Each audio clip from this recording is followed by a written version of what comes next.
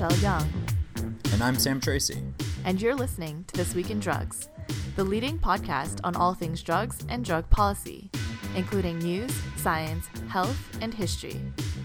This show is an all-volunteer project by students and alumni of Students for Sensible Drug Policy, An awesome organization working to end the war on drugs. Every week on This Week in Drugs, we hope to educate the public and decision makers about drugs in order to eliminate harmful misconceptions and improve public policy. And hopefully have some fun while we're at it. We neither condemn nor condone drug use. Rather, we envision a world in which our attitudes and laws surrounding drugs are grounded in science, compassion, health, and human rights. As always, we'll start things off with a discussion of the biggest drug news from the last week, a couple of quick hit headlines, and a forecast of upcoming events in the weeks ahead.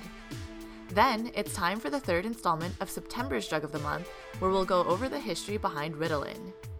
Finally, we'll be having our roundtable discussion about DrugStory, a new interactive drug use database and web application, with its creator and executive director, Mikayla Hellwich. As a full disclosure, Sam and Rochelle are on the board of directors for DrugStory. Of course, we'll wrap things up with our call to action, because while educating ourselves about drugs is important, it's not as important as using that knowledge to improve our communities and make the world a better place.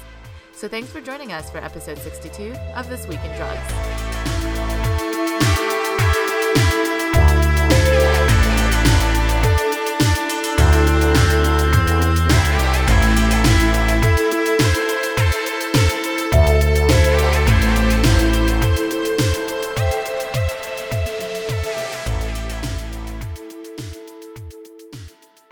Now it's time for the weekly news and forecast, where we're going to talk about some of the biggest drug news stories from the last week and about a couple cool events that are coming up. So, Rochelle, do you want to start things off with the first story?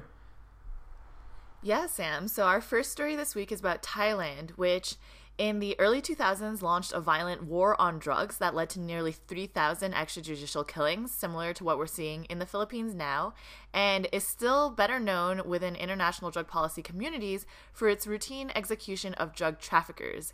Yet, in shocking news this week, its top law enforcement official, Justice Minister Paibun Kumchaya, a straight-laced army general who came to power in a military coup, said they would consider decriminalizing meth. So, according to Kumchaya, quote, "The world has lost the war on drugs, not just Thailand," end quote. And we honestly could not agree more.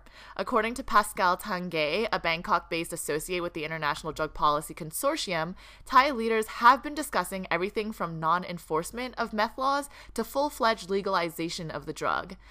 In Thailand and many other Southeast Asian countries, meth is actually far more popular than marijuana as a cheap and potent energy boost.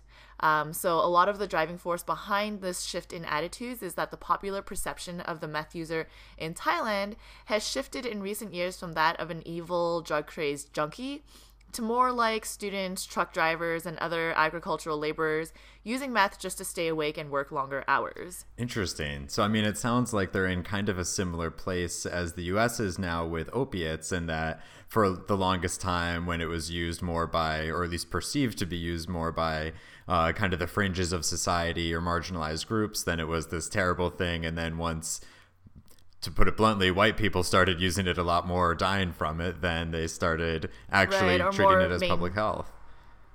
Yeah, and like now that the less marginalized sectors of their society have been using it regularly, and I mean it's also not dissimilar from the abuse of study drugs that we've been talking about on our Drug of the Month, right? I mean, chemically they're very similar and they're being used in the same ways. The other, I mean, in addition to the public perception being a major factor here in the United States, for example, to use your opiate analogy, the outrageous number of deaths that have been occurring as part of that epidemic was a motivational factor to shift the policy. In Thailand, it's definitely been the overcrowding of prisons, which has been in the news a little bit also. Of course, Thailand still has a much lower per capita rate of imprisoned people than the United States, but their prison conditions are just beyond even what we're seeing here in the U.S. And it is really interesting too. I really like what they said of the world has lost the war on drugs, not just Thailand, because I mean it's so interesting too. I mean, international politics isn't my favorite part of politics, but it is pretty interesting, and just this whole idea of a lot of countries, you know, kind of doubling down because thinking of like, oh, we just didn't try hard enough or something. And the Thai government is basically saying of like, oh, no, this isn't our fault. This is just a terrible policy that doesn't work for anybody. And so like realizing that, especially since they kind of got forced into this, in many ways pressured by the United States and other larger powers into having these sorts of policies, it's nice that they're not like internalizing it and just being, hey, maybe this was just a bad idea to try. I mean, the timing of this is kind of unfortunate because UNGAS happened just a couple months ago, and Thailand was actually one of the countries that were pushing for more severe and prohibitionist style policies during that meeting. But maybe they had not a coming to God, since we don't believe in God, but a change in perspective following UNGAS that is now making them realize that maybe doubling down isn't the way to go. Yeah, maybe seeing that whole debate helped show them the light of drug policy reform. Sure. To use some sort of vaguely secular sort of symbolism. Yeah. But staying on the international front, for our second story, this one is about Canada, our friends up north. And so a spokesman for Hello.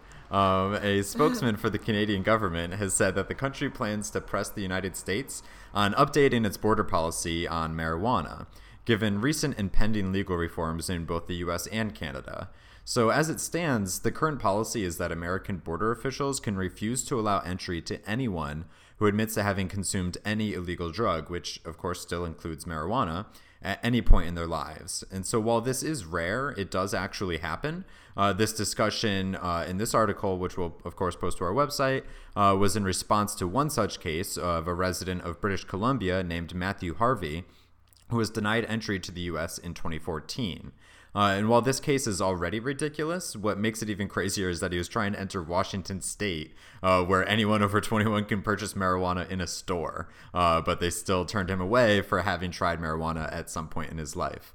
So obviously, as our resident Canadian analyst, Rochelle, what are your thoughts on this? So I don't know anyone personally to whom this has happened, and as someone who frequently crosses the border between Canada and the United States, that's not a question that ever comes up during my border crossings. So like it's not they asked. ask you all. No, I don't. I'm not sure what this Matthew Harvey person was doing or discussing that prompted them to ask that question. I do know that I've seen stories like this since like years ago, and when I first started working at the Marijuana Policy Project, for example, my boss actually sent me a similar article that was like, hey, you shouldn't discuss any personal use just in case, because we don't want you to get stuck in Canada and not be able to work for MPP anymore. And I had like a mini freak out the first time I like crossed the border back into the United States from Canada after becoming employed by MPP, when they asked me what my business was or what I was, if I was working in the U.S. I was like, nope, I'm unemployed. I was like, I don't want to go down that rabbit hole. And yeah, that is so interesting too, of that this story didn't say exactly, as you said, what this guy was doing or what kind of, maybe he was wearing a shirt that had a mention of marijuana on it. Maybe the border guard was having a bad day or was some kind of anti-drug zealot and is one of the few that asks this. But it is definitely rare. But of course, that doesn't mean that it's good to keep on the books, and that actually like allows it to be used a lot more politically.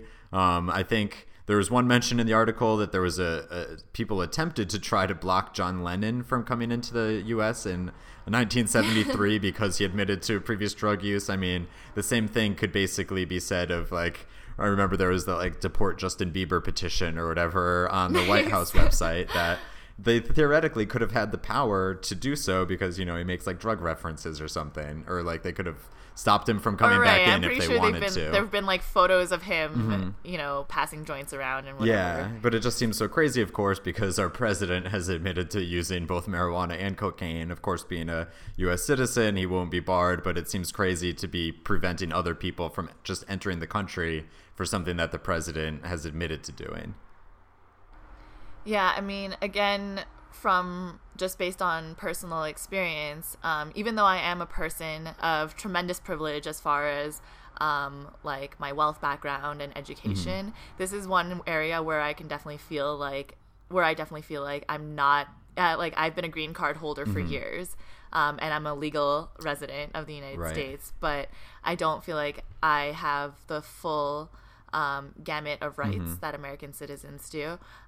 For one, like when I was living in the District of Columbia, I certainly could have qualified as a medical marijuana patient under DC's laws, but that's something I have never had the courage to do because I was worried, if I ever have my medical marijuana card in my wallet by accident and it like falls out while I'm at the border, then that's admitting to being a medical marijuana user, even if it's legal where I'm doing it.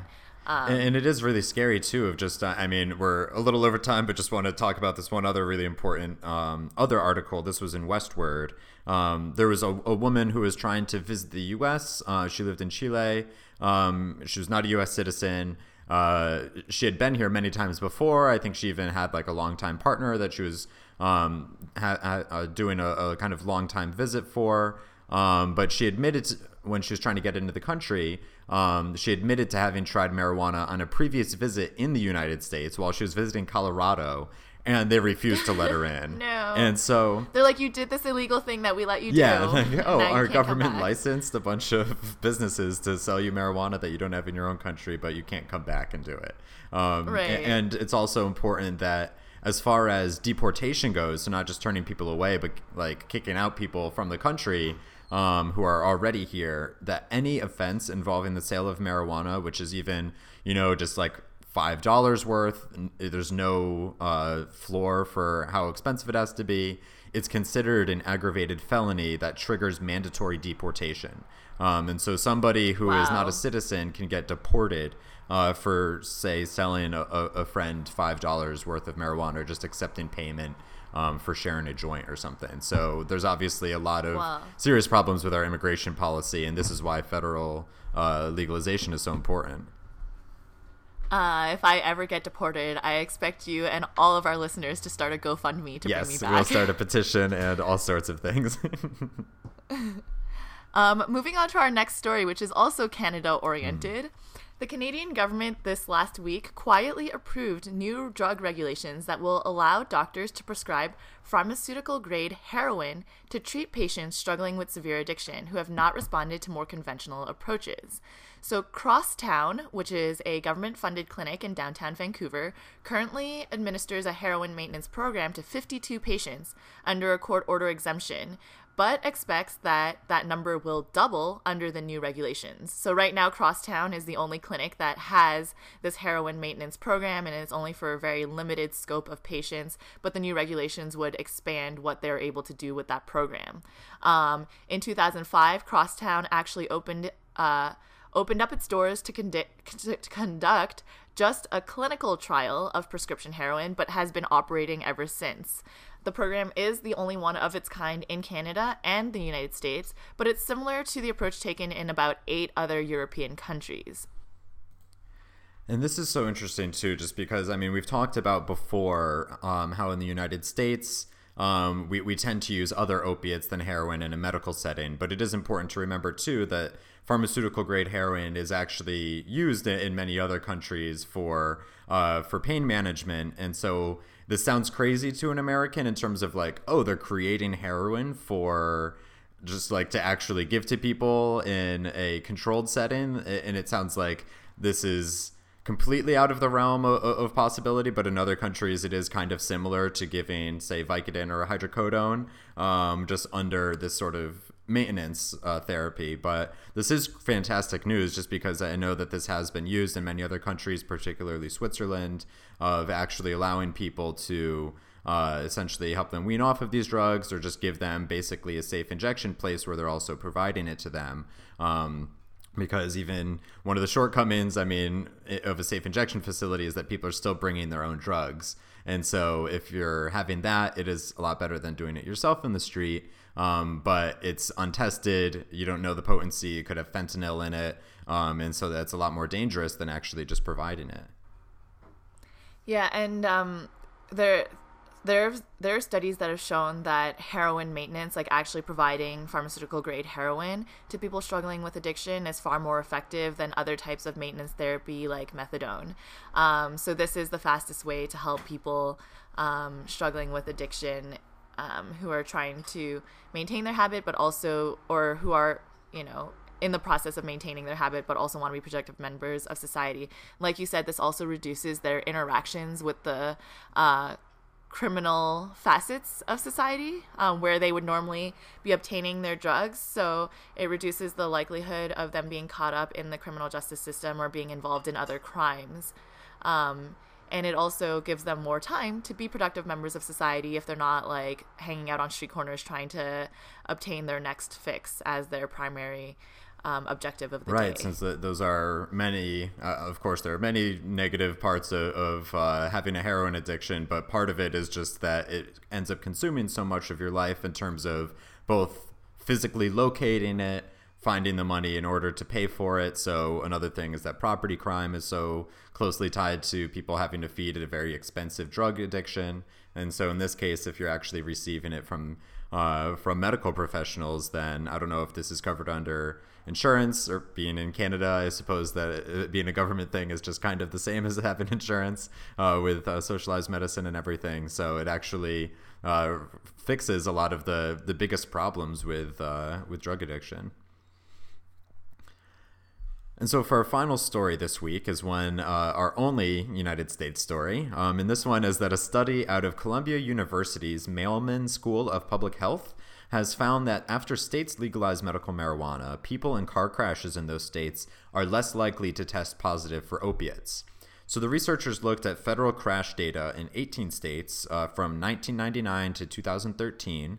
And among those states, the ones that legalized medical marijuana during that period saw a reduction in opioid involvement in fatal car accidents in comparison to those states that did not legalize it. So what's even more interesting is that the reduction was greatest among drivers aged 21 to 40, who are more likely than other age groups to be willing to try marijuana in medical settings. Although, as we've reported before, that age gap is starting to close. But since this is 2013 and earlier, there still was more prevalent of a gap there. So basically, this is pretty simple. The authors actually just directly said in states with medical marijuana laws, fewer individuals are using opioids. That's pretty much their conclusion. There are a couple other things to talk about, but of kind of qualifying factors here. But this is interesting to just have one more really good data point to back up previous studies, like that one that saw a drop in Medicaid spending on opiates after medical marijuana passed. So this is basically saying substitution happens, and it seems to be working.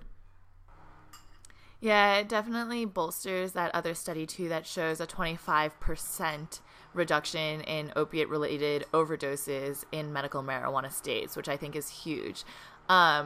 Just from a prohibitionist perspective, I wonder if the argument or the counter-argument is that they didn't look at the number of car crashes involving marijuana that increased in contrast. I assume that would be the obvious, counter-argument to like, oh, even if it's a substitution therapy, maybe it's not reducing the number of crashes overall caused by some sort of substance use.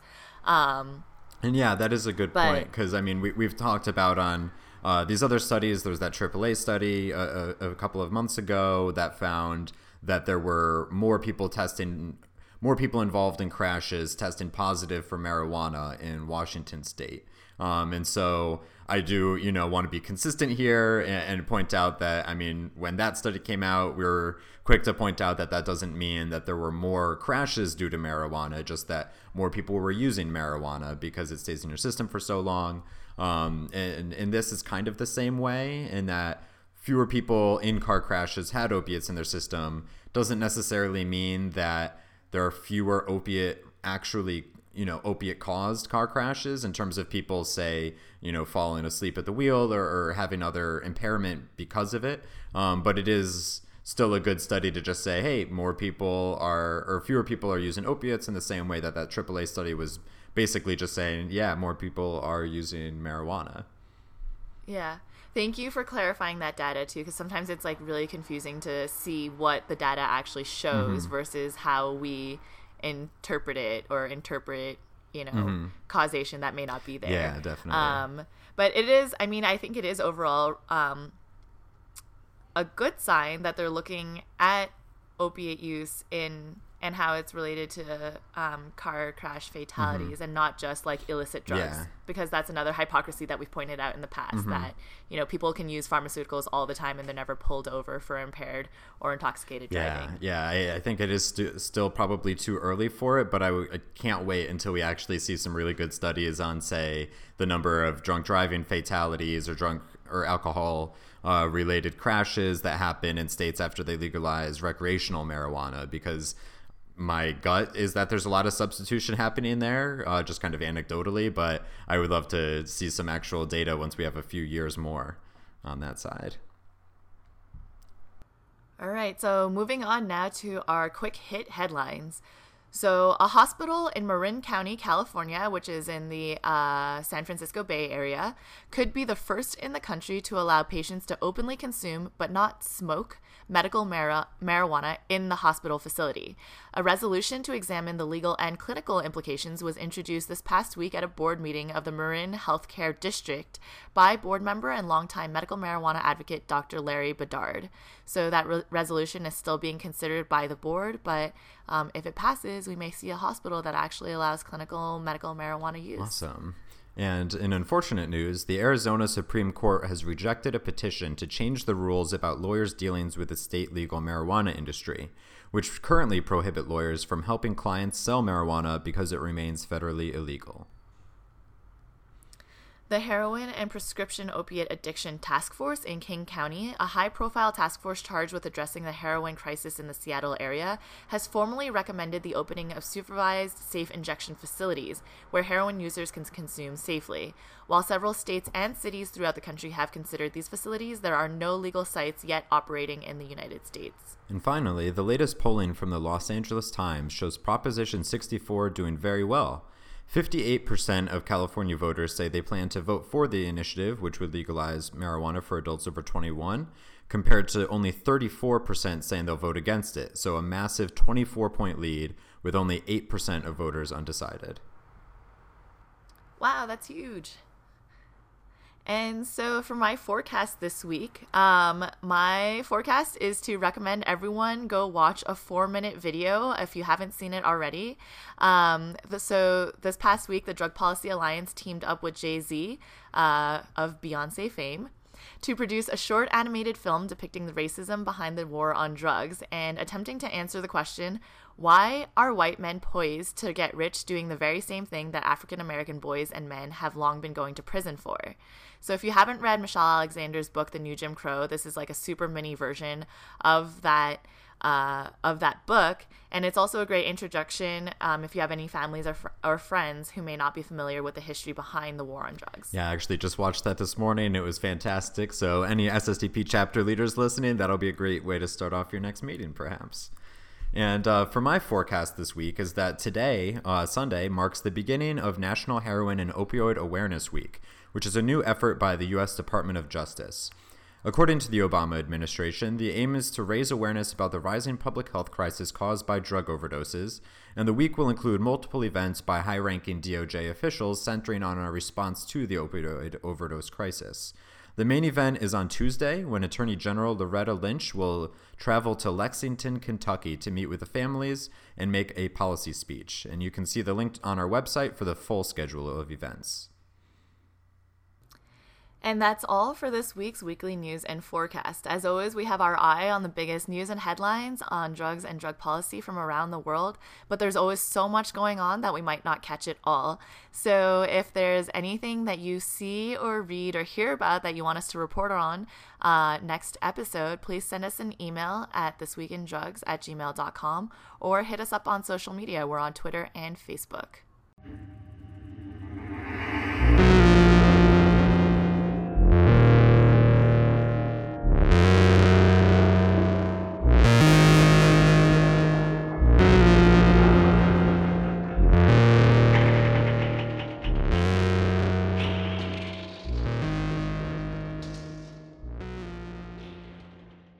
And now it's time for the Drug of the Month, where we take a closer look at a different drug each month. For September, we've been learning more about methylphenidate, better known by its brand name Ritalin. And last week, Sam talked about the science behind Ritalin and how it interacts with the human body. On today's episode, I'll be discussing the history of Ritalin, the origins of its use, and evolving societal attitudes towards Ritalin users. So methylphenidate was first synthesized in 1944 and was identified as a stimulant in 1954. As I mentioned in this month's intro episode, the original patent for Ritalin was first owned by Ciba, now Novartis Corporation, and was first licensed by the U.S. Food and Drug Administration in 1955 for treating what was then known as hyperactivity. Methylphenidate was synthesized by Ciba chemist Leandro Penazon. His wife, Marguerite, had low blood pressure and would take the drug as a stimulant before playing tennis. Allegedly, he named the substance Ritalin after his wife's nickname Rita. In 1957, Ciba Pharmaceutical Company began marketing Ritalin to treat chronic fatigue, depression, psychosis associated with depression, narcolepsy, and to offset the sedating effects of other medications. It was also used into the 1960s as an attempt to counteract the symptoms of barbiturate overdose. For a short time, methylphenidate was sold in combination with other substances as lifestyle products, particularly in a tonic of hormones and vitamins marketed as Ritonic in 1960, intended to improve general mood and maintain vitality.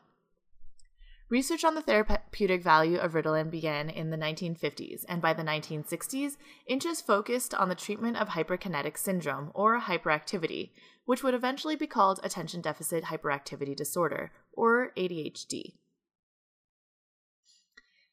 In the United States, the use of Ritalin and other stimulants to treat ADHD steadily increased in the 1970s and early 80s, but between 1991 and 1999, Ritalin sales in the United States skyrocketed 500%.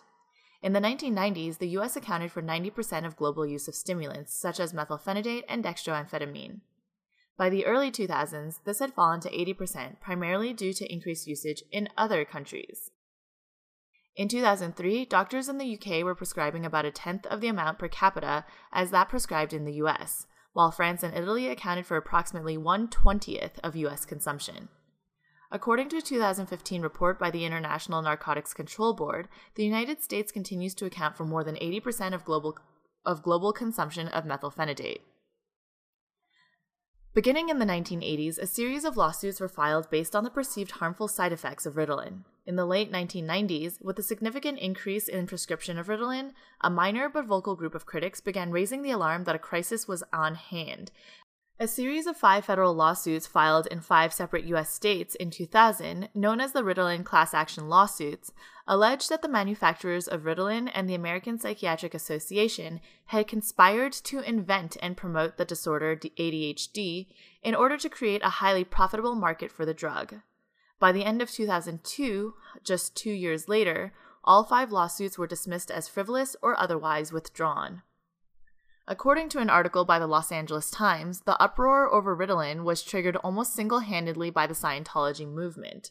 The Citizens Commission on Human Rights, an anti-psychiatry group formed by Scientologists in 1969, were behind a major campaign against Ritalin in the 1980s and lobbied Congress for an investigation into Ritalin.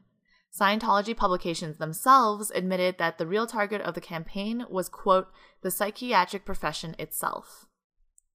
Indeed, controversy surrounding the use and overprescription of Ritalin is intimately tied to the perceived overdiagnosis of ADHD or even the validity of ADHD as a mental disorder. For example, the British Psychological Society wrote in a 1997 report that physicians and psychiatrists should not follow the American example of applying medical labels to such a wide variety of attention-related disorders. Quote, "The idea that children who don't attend or who don't sit still in school have a mental disorder is not entertained by most British clinicians," end quote. Compounding the skepticism is the fact that the pathophysiology of ADHD is unclear, and there are a number of competing theories as to its origin. Frequently observed differences in the brain between ADHD and non-ADHD patients have been discovered from various types of neuroimaging, but it's uncertain if or how these differences give rise to the symptoms of ADHD. Although ADHD is said to be highly heritable, and twin studies suggest genetics are a factor in about 75% of ADHD cases, it has also been argued that ADHD is a heterogeneous disorder caused by a complex interaction of genetic and environmental factors, and thus cannot be modeled accurately using the single gene theory. Authors of a review of ADHD etiology in 2004 noted, although several genome-wide searches have identified chromosomal regions that are predicted to contain genes that contribute to ADHD susceptibility, to date, no single gene with a major contribution to ADHD has been identified. Regardless, it has been argued that even if ADHD is a social construct, this doesn't mean it's not also a valid concern. For example, obesity is often the result of various environmental factors in addition to a genetic predisposition, yet it still has demonstrable adverse health effects associated with it. It's also been argued that overdiagnosis occurs most frequently in higher income communities, whereas underdiagnosis occurs more frequently in underprivileged and minority communities, due to a lack of resources and lack of financial access. Those without health insurance are statistically less likely to be diagnosed with ADHD. Overdiagnosis is also far more likely in young male patients, whereas female patients are far more likely to be underdiagnosed. The ratio for male to female patients is 4-1, with 92% of girls receiving a primarily inattentive subtype diagnosis rather than hyperactive. This difference in gender can be explained for the most part by the different ways boys and girls express symptoms of this particular disorder. Typically, girls with ADHD exhibit less disruptive behaviors and more internalizing behaviors. Girls tend to show fewer behavioral problems, less aggressive behaviors, less impulsivity, and less hyperactivity than the boys diagnosed with ADHD. These patterns of behavior are less likely to disrupt the classroom or home setting, therefore allowing parents and teachers to easily overlook or neglect the presence of a potential problem. This leaves many women and girls with ADHD neglected. Studies have shown that girls with ADHD, especially those with signs of impulsivity, were 3 to 4 times more likely to attempt suicide when compared with female controls. Additionally, these girls were 2 to 3 times more likely to engage in self-harming behaviors. Currently, ADHD management recommendations vary by country and usually involve some combination of counseling, lifestyle changes, and medication. The British guideline only recommends medications as a first-line treatment in children who have severe symptoms, and otherwise recommends medication only for those who either refuse or fail to improve with counseling. Canadian and American guidelines recommend that medications and behavioral therapy be used together as a first-line therapy, except in preschool-aged children. In the end, mountains of clinical research have established the safety and effectiveness of long-term stimulant use in the treatment of ADHD. Indeed, magnetic resonance imaging studies, or MRIs, suggest that long-term treatment with amphetamine or methylphenidate actually decreases physical abnormalities in brain structure and function. So that's all for this week's segment of Drug of the Month. Next week, Sam will be back with current news, trends, and events surrounding Ritalin.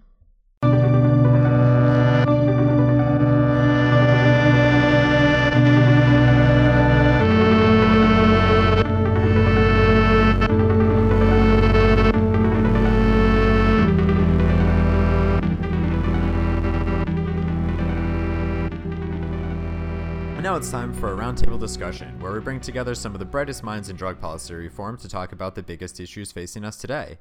For today's episode, it's a special one. We're going to be speaking with Mikayla Hellwich, the founder of a new harm reduction nonprofit called DrugStory. Thank you so much for coming on. Thanks so much for having me on. And so before we get started, as a little bit of a disclosure, both myself and Rochelle are actually two of the 5 members of DrugStory's board of directors. So we are helping out with this project, but in much of a less direct role than Mikayla, who's the executive director and is actually running the show. So she obviously knows way more about the vision and the day-to-day than we do. So we're going to be talking a bit about this project and telling our listeners what it's all about. So before getting into where things currently stand, to start things off, could you tell us what you aim for DrugStory to eventually become? Like, what's the vision for it? What is it going to look like when it's fully up and running? So DrugStory is going to be a web application. It's going to be an interactive database of drug experiences designed to promote the health and safety of all mind-altering drug consumers. So the site is for anyone who consumes a drug that alters the mind, legal or otherwise: alcohol, caffeine, prescription painkillers, all illegal drugs. We're basically just copying all of the mind-altering drugs from Arrowwood's library, and allowing people to tell their stories about each of those drugs. So when you come to the site, you'll fill out a really quick survey that catalogs the experience with information about you, about the drug, the setting, how you'd rate the experience on a scale of 1 to 10. Did you overdose? Questions that other drug users might find helpful. And then you'll be able to tell a short story about what happened. The long-term vision is to have a customizable graphics engine to look at the numbers that we've collected. So you'll be able to telegraph what data interests you, and it'll plot that information on a chart or a graph and show you trends over time, common trends in certain demographics, and anything really. And the reason that we're doing that is part of a philosophy of mine that information should be accessible to people. I'm not interested in selling the anonymous data people are providing to us just so that a third party can decide how that information gets used or interpreted. I want people to be able to see for themselves, with no frills or biases, what's happening among drug users in a quantitative sense.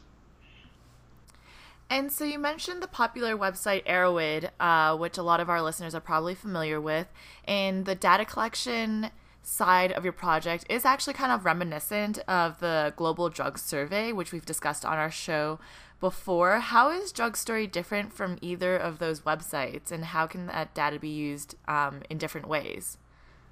So first of all, Arrowwood is amazing, and we fully support their work, and we absolutely encourage people to use their site as well. We want to create something that can be used alongside Arrowwood. The stories that they collect are sometimes on the more extreme end of things, and they're sort of hard to search through. The research end of their drug library is very comprehensive. There's nothing like it out there in the whole world. But we're trying to sort of fill a gap in their like storytelling mechanism there. And so they collected over 100,000 stories in a 10-year period and only published a quarter of them. And not everybody is a great storyteller or a fantastic writer, but we're trying to remove that obstacle from their selection process and make something that anybody can submit to. So if maybe it's hard for you to remember all of the details about your story, but you can still fill out some of the survey and tell a little bit of a story with it. So that's sort of where we're at with Arrowwood. And so it does present a less curated, more raw version of these drug experiences than what you would normally see on Arrowwood. And it sounds like it's going to be a lot more user-friendly as far as people coming to the website to find other people's experiences. Right. So when the purpose of the survey is to file everything, so you'll be able to search through the stories by keyword located in the actual story, or you can search through it based on the data that you provided that other people have provided in the survey. So, if you only wanted to read about experiences, like mostly positive experiences involving psychedelic mushrooms and the consumer being female, then you could narrow it down to something that's specific, or even more specific if you wanted to. But to answer your point about the Global Drug Survey, they're also pioneers, and we really respect their work too. But the survey can take at least 30 minutes to complete, and many drug users aren't keeping track of all of the drugs that they do in a single year, especially people who consume drugs Mm-hmm. regularly. So there, it sort of limits the ability of the person taking the survey to answer all of those questions very precisely. Mm-hmm. Like, oh, how many times did I do this last year? So there's a lot of rough guessing involved. So you're talking about the global drug survey, not DrugStory's survey. So the global drug survey is administered only once a year, so that means users would have to remember all of their experiences from the past year, as opposed to DrugStory's model, which is like an ongoing kind of real-time data collection. The global drug survey I think of as being the endpoint, and Arrowwood I think of as being the very beginning, and I'd like DrugStory to be somewhere in the middle of those. And if a person is interested in trying a new drug or learning about a drug that they're already using, then it'd be great if they could go to Arrowwood and learn as much as they could about that drug, and then provide stories to DrugStory, and then use the information that they have provided to DrugStory throughout the year to aid in their completion of the global drug survey. Oh, wow. I love how all of these dots are connected together. Mm-hmm. Yeah, I think it would be a really cool thing to be able to be filling this out throughout the year and then go to fill out the global drug survey and be like, oh, I'm not sure how much caffeine I consumed, how much marijuana or whatever other drug that I consumed over the past year. Let me kind of go back to what I put into DrugStory and might be able to remember a lot better that way. And so, and I do really like the it just being such a much more frequent thing, because then that helps so much in terms of keeping people mindful about their own drug consumption too. Just kind of, I know that there's obviously a lot of differences between this and say an app like MyFitnessPal, in which you're tracking all of your food intake. But it is somewhat similar in the sense that it's like, oh, it's great to get into a habit of, hey, every time that I take a drug, I'll just put a quick thing on DrugStory, and then I'll be able to be a lot more mindful about my drug intake, in the same way that logging all of your food just kind of makes you much more mindful of how you're eating, even if you're not trying to change anything. And so with all of this data, though, I mean, I know it's a concern that gets brought up a lot, of just data security. So a lot of people, unlike putting a bunch of your food intake into something on the internet, depending on what drugs you're taking, you might be admitting to having done an illegal activity, like possessing an illegal drug. And so how are you going to be dealing with users' private data and making sure that it actually stays anonymous and secure?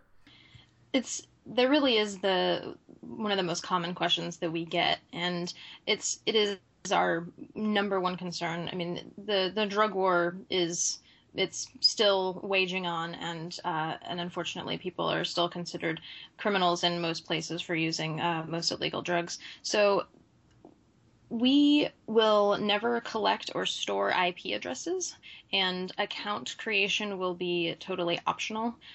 Users who opt into creating an account won't necessarily have to provide an email address to connect that account anyway. I think Reddit does that as well. Mm-hmm. Yeah, I was about to say that.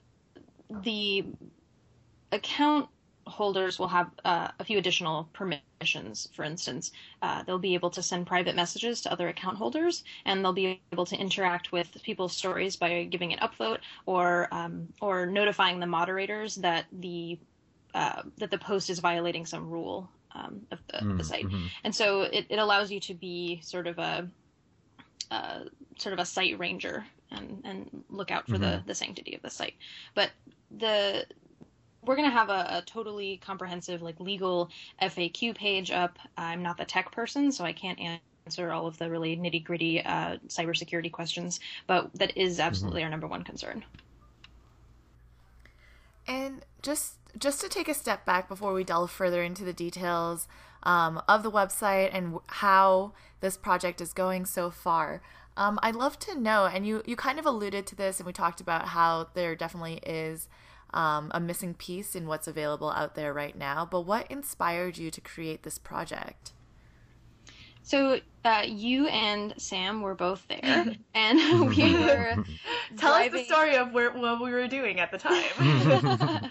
It's a silly story. Well, we were all driving to this show in Virginia, this 2-day show. We were all very excited, and one of the passengers was a friend of ours from out of town, and she wanted to know whether a drug she was interested in trying would interact with an antidepressant that she was currently taking, and that information is certainly out there.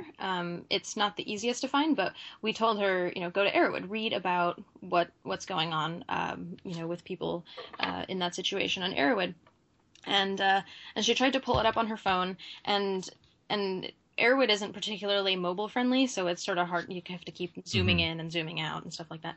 And she started reading these stories, sort of tangentially to the story that she was. Or the information that she was looking for, and she's talking about how extreme all of these stories were, and how it just seemed absurd that someone would do that many drugs at once.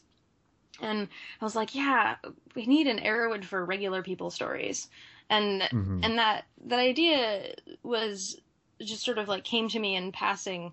I didn't really do anything about it, but I sort of ruminated on it for a little bit, and on January 1st of this year, I purchased a domain name, DrugStory.me.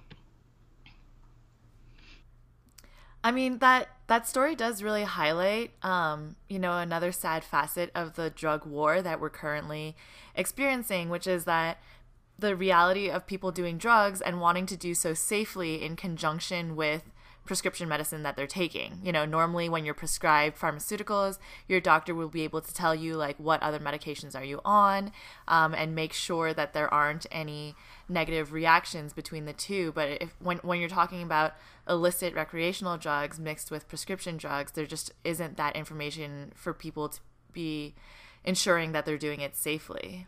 Right, and some of those combinations are fatal, and that information just might not be readily available for those people.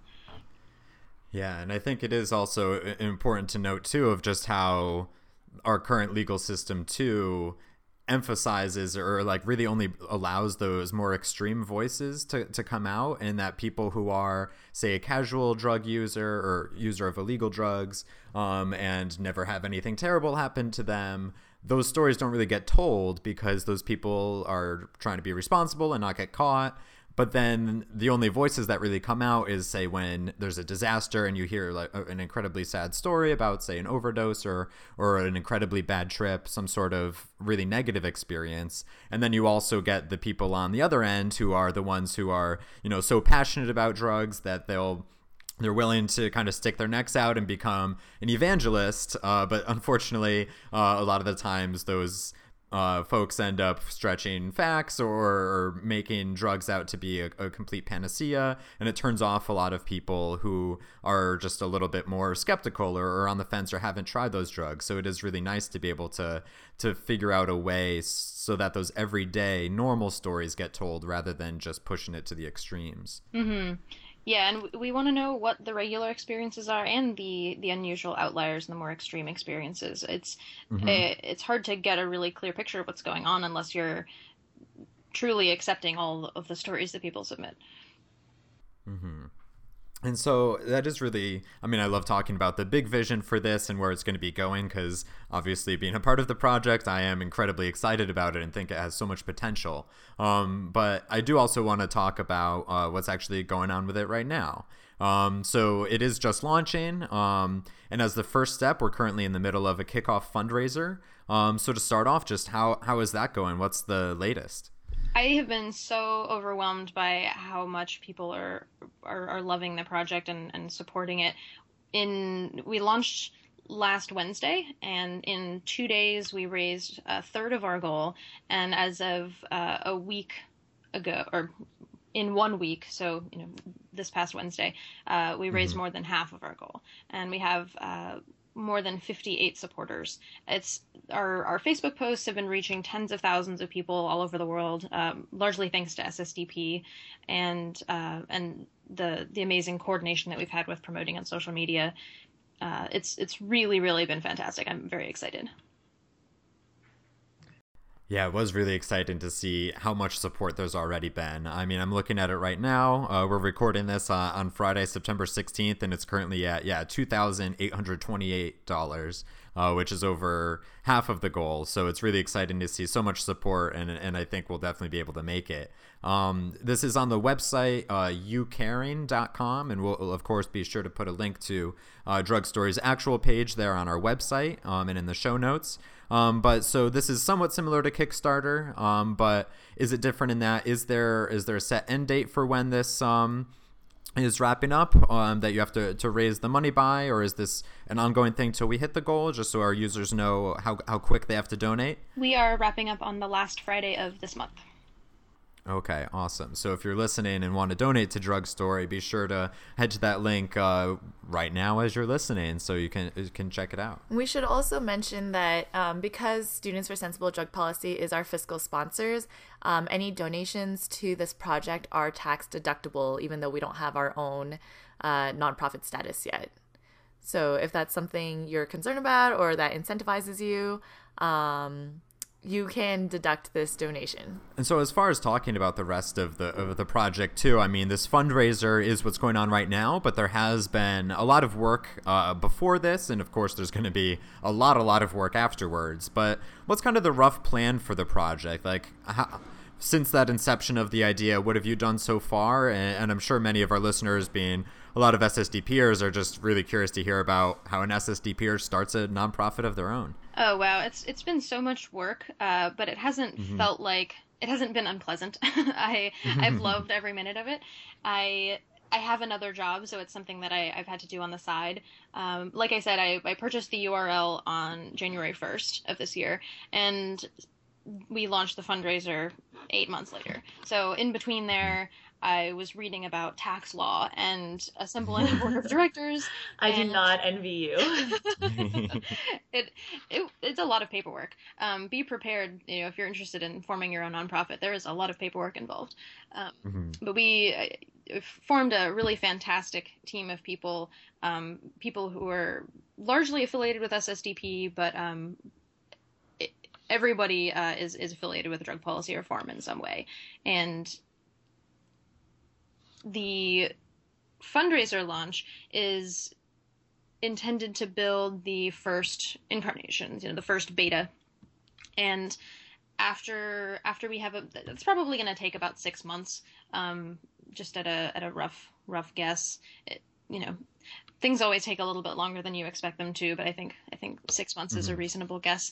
And after we have beta running, it's going to be real basic, no frills. The graphics engine won't be there. It'll just be you will be able to tell your story and then search through other people's stories. So that will, once we have that up and running and we get enough people to test it and give us feedback, then we can start working on the graphics engine, which I don't know how long that'll take. It sounds very complicated, but the web developers that are working on the project are very, very smart and capable, and I trust their ability to do it. Do we have an estimate for how many users we would need to sign up in order for the data to start being useful? That's a really interesting question. I think so. Drew Stromberg is the lead developer on this project. He is a former SSDP employee and built the chapter activity tracker, which is also an interactive database. So he's got some experience in this area.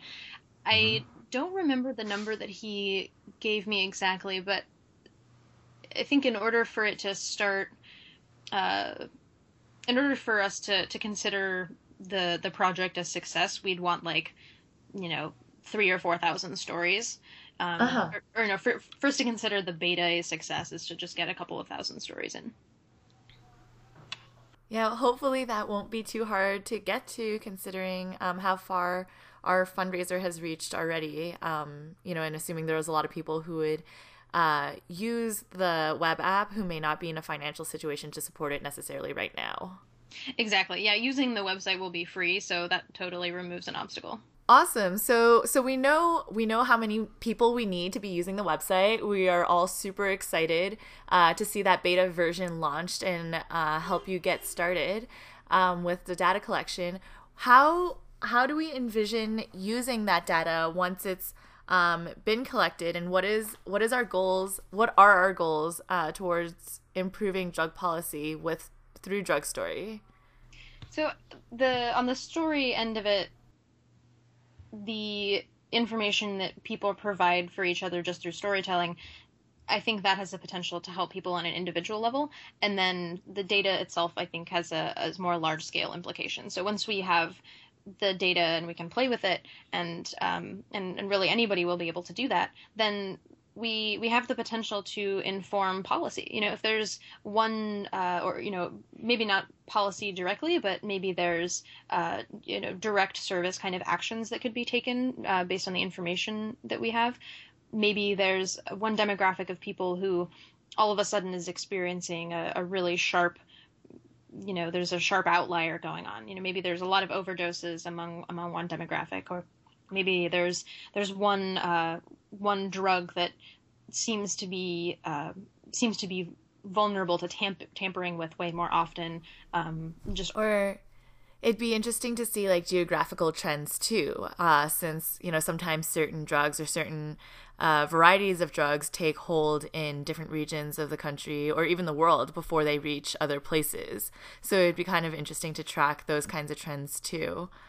So that's a really great thing to be looking at, but we have to figure out how to do that in a secure way, because part of our privacy settings in the very beginning is going to be not collecting. We're not going to ask your zip code. We're not going to ask your city. We might ask state, just because that might be helpful.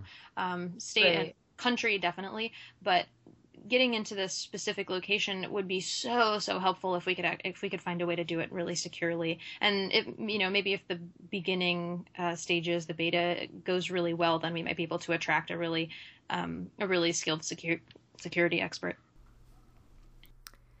I mean, another use that we kind of talked about as an aside that may not be the main purpose for DrugStory is how stories of recovery often help other people who are struggling with substance use disorder. So even if you're someone who has used drugs in the past and you may have developed a problematic relationship with it, sharing those kinds of stories of how you were able to overcome your addiction or disorder may be helpful to other users who are trying to get off drugs as well.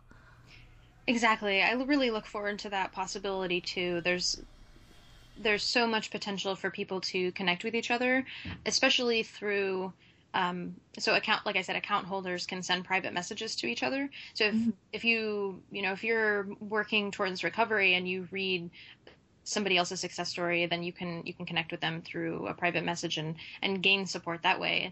I think because of the drug war, there's been so much isolation of these different pockets of drug-using populations all throughout the country. And with the internet, we've been able to connect with each other and share this information that the government has decided we don't deserve to have. And it's allowing us to help each other survive and thrive. And maybe that means getting sober. Maybe that means finding a medicine that works for you. Maybe it means figuring out how to experiment with psychedelics for religious purposes. Yeah, I really love this non-judgmental, supportive community building aspect to the website as well, which we've seen to a more limited extent in certain subreddits. But I love giving people a place to come and be able to find that community if they don't have it in their offline life. It'll have some similarities to forums in that respect, but it's definitely going to function more as an application, so that it's much more geared towards user experience. All right, so I am so excited to be part of this project and just to see it grow and actually become functional and all of the people start using this, because I think this is going to be a tremendously useful both project for people to be able to talk to each other and also collecting all of that data for even people who are users or non-users of the site. And so unfortunately we are up on our time now, but we always wrap up our discussions with a call to action, since educating people is a lot of fun and important, but it's not very useful if you're not then using it to improve your community and make a positive change. So if you could have all of our listeners do something right now, what would you ask them to do? I would ask your listeners to check out our Facebook page, facebook.com/drugstory.me, and check out our fundraising page on youcaring.com/drugstory and make a donation today. All right. And of course, we'll have links to both of those places up on our website, thisweekindrugs.org, for you guys to check out. So once again, this has been Mikayla Hellwich, founder and executive director of the new project DrugStory. Thank you so much for joining us today, Mikayla. Thank you so much for having me on. Thanks for listening to episode 62 of This Week in Drugs, hosted by Sam Chasey and myself, Rochelle Young. Our producer is Tyler Williams, and Sarah Merrigan is our engagement director. We'd also like to thank Mikayla Hellwich once again for joining us for our roundtable discussion. If you have any questions, comments, or suggestions for the show, please send us a message on Facebook or Twitter, or email us at thisweekindrugs@gmail.com. You can also check out our website, thisweekindrugs.org, for more information about the show, including links to our guests, news stories, and events. If you're listening to this podcast on iTunes and like what you hear, please give us a rating and write a quick review. It helps us get to the top of the charts so other people can find us and start listening and learning too. Finally, This Week in Drugs is an all-volunteer project. If you enjoy this podcast and would like to support our work, please check out our Patreon page, which is linked to on our website. This allows you to commit a small monthly donation to help defray the cost of our web hosting fees. So that's all for episode 62 of This Week in Drugs. We hope you enjoyed the show, and we'll see you again next week. Our outro song this week is Rattlesnake by Colin Quest.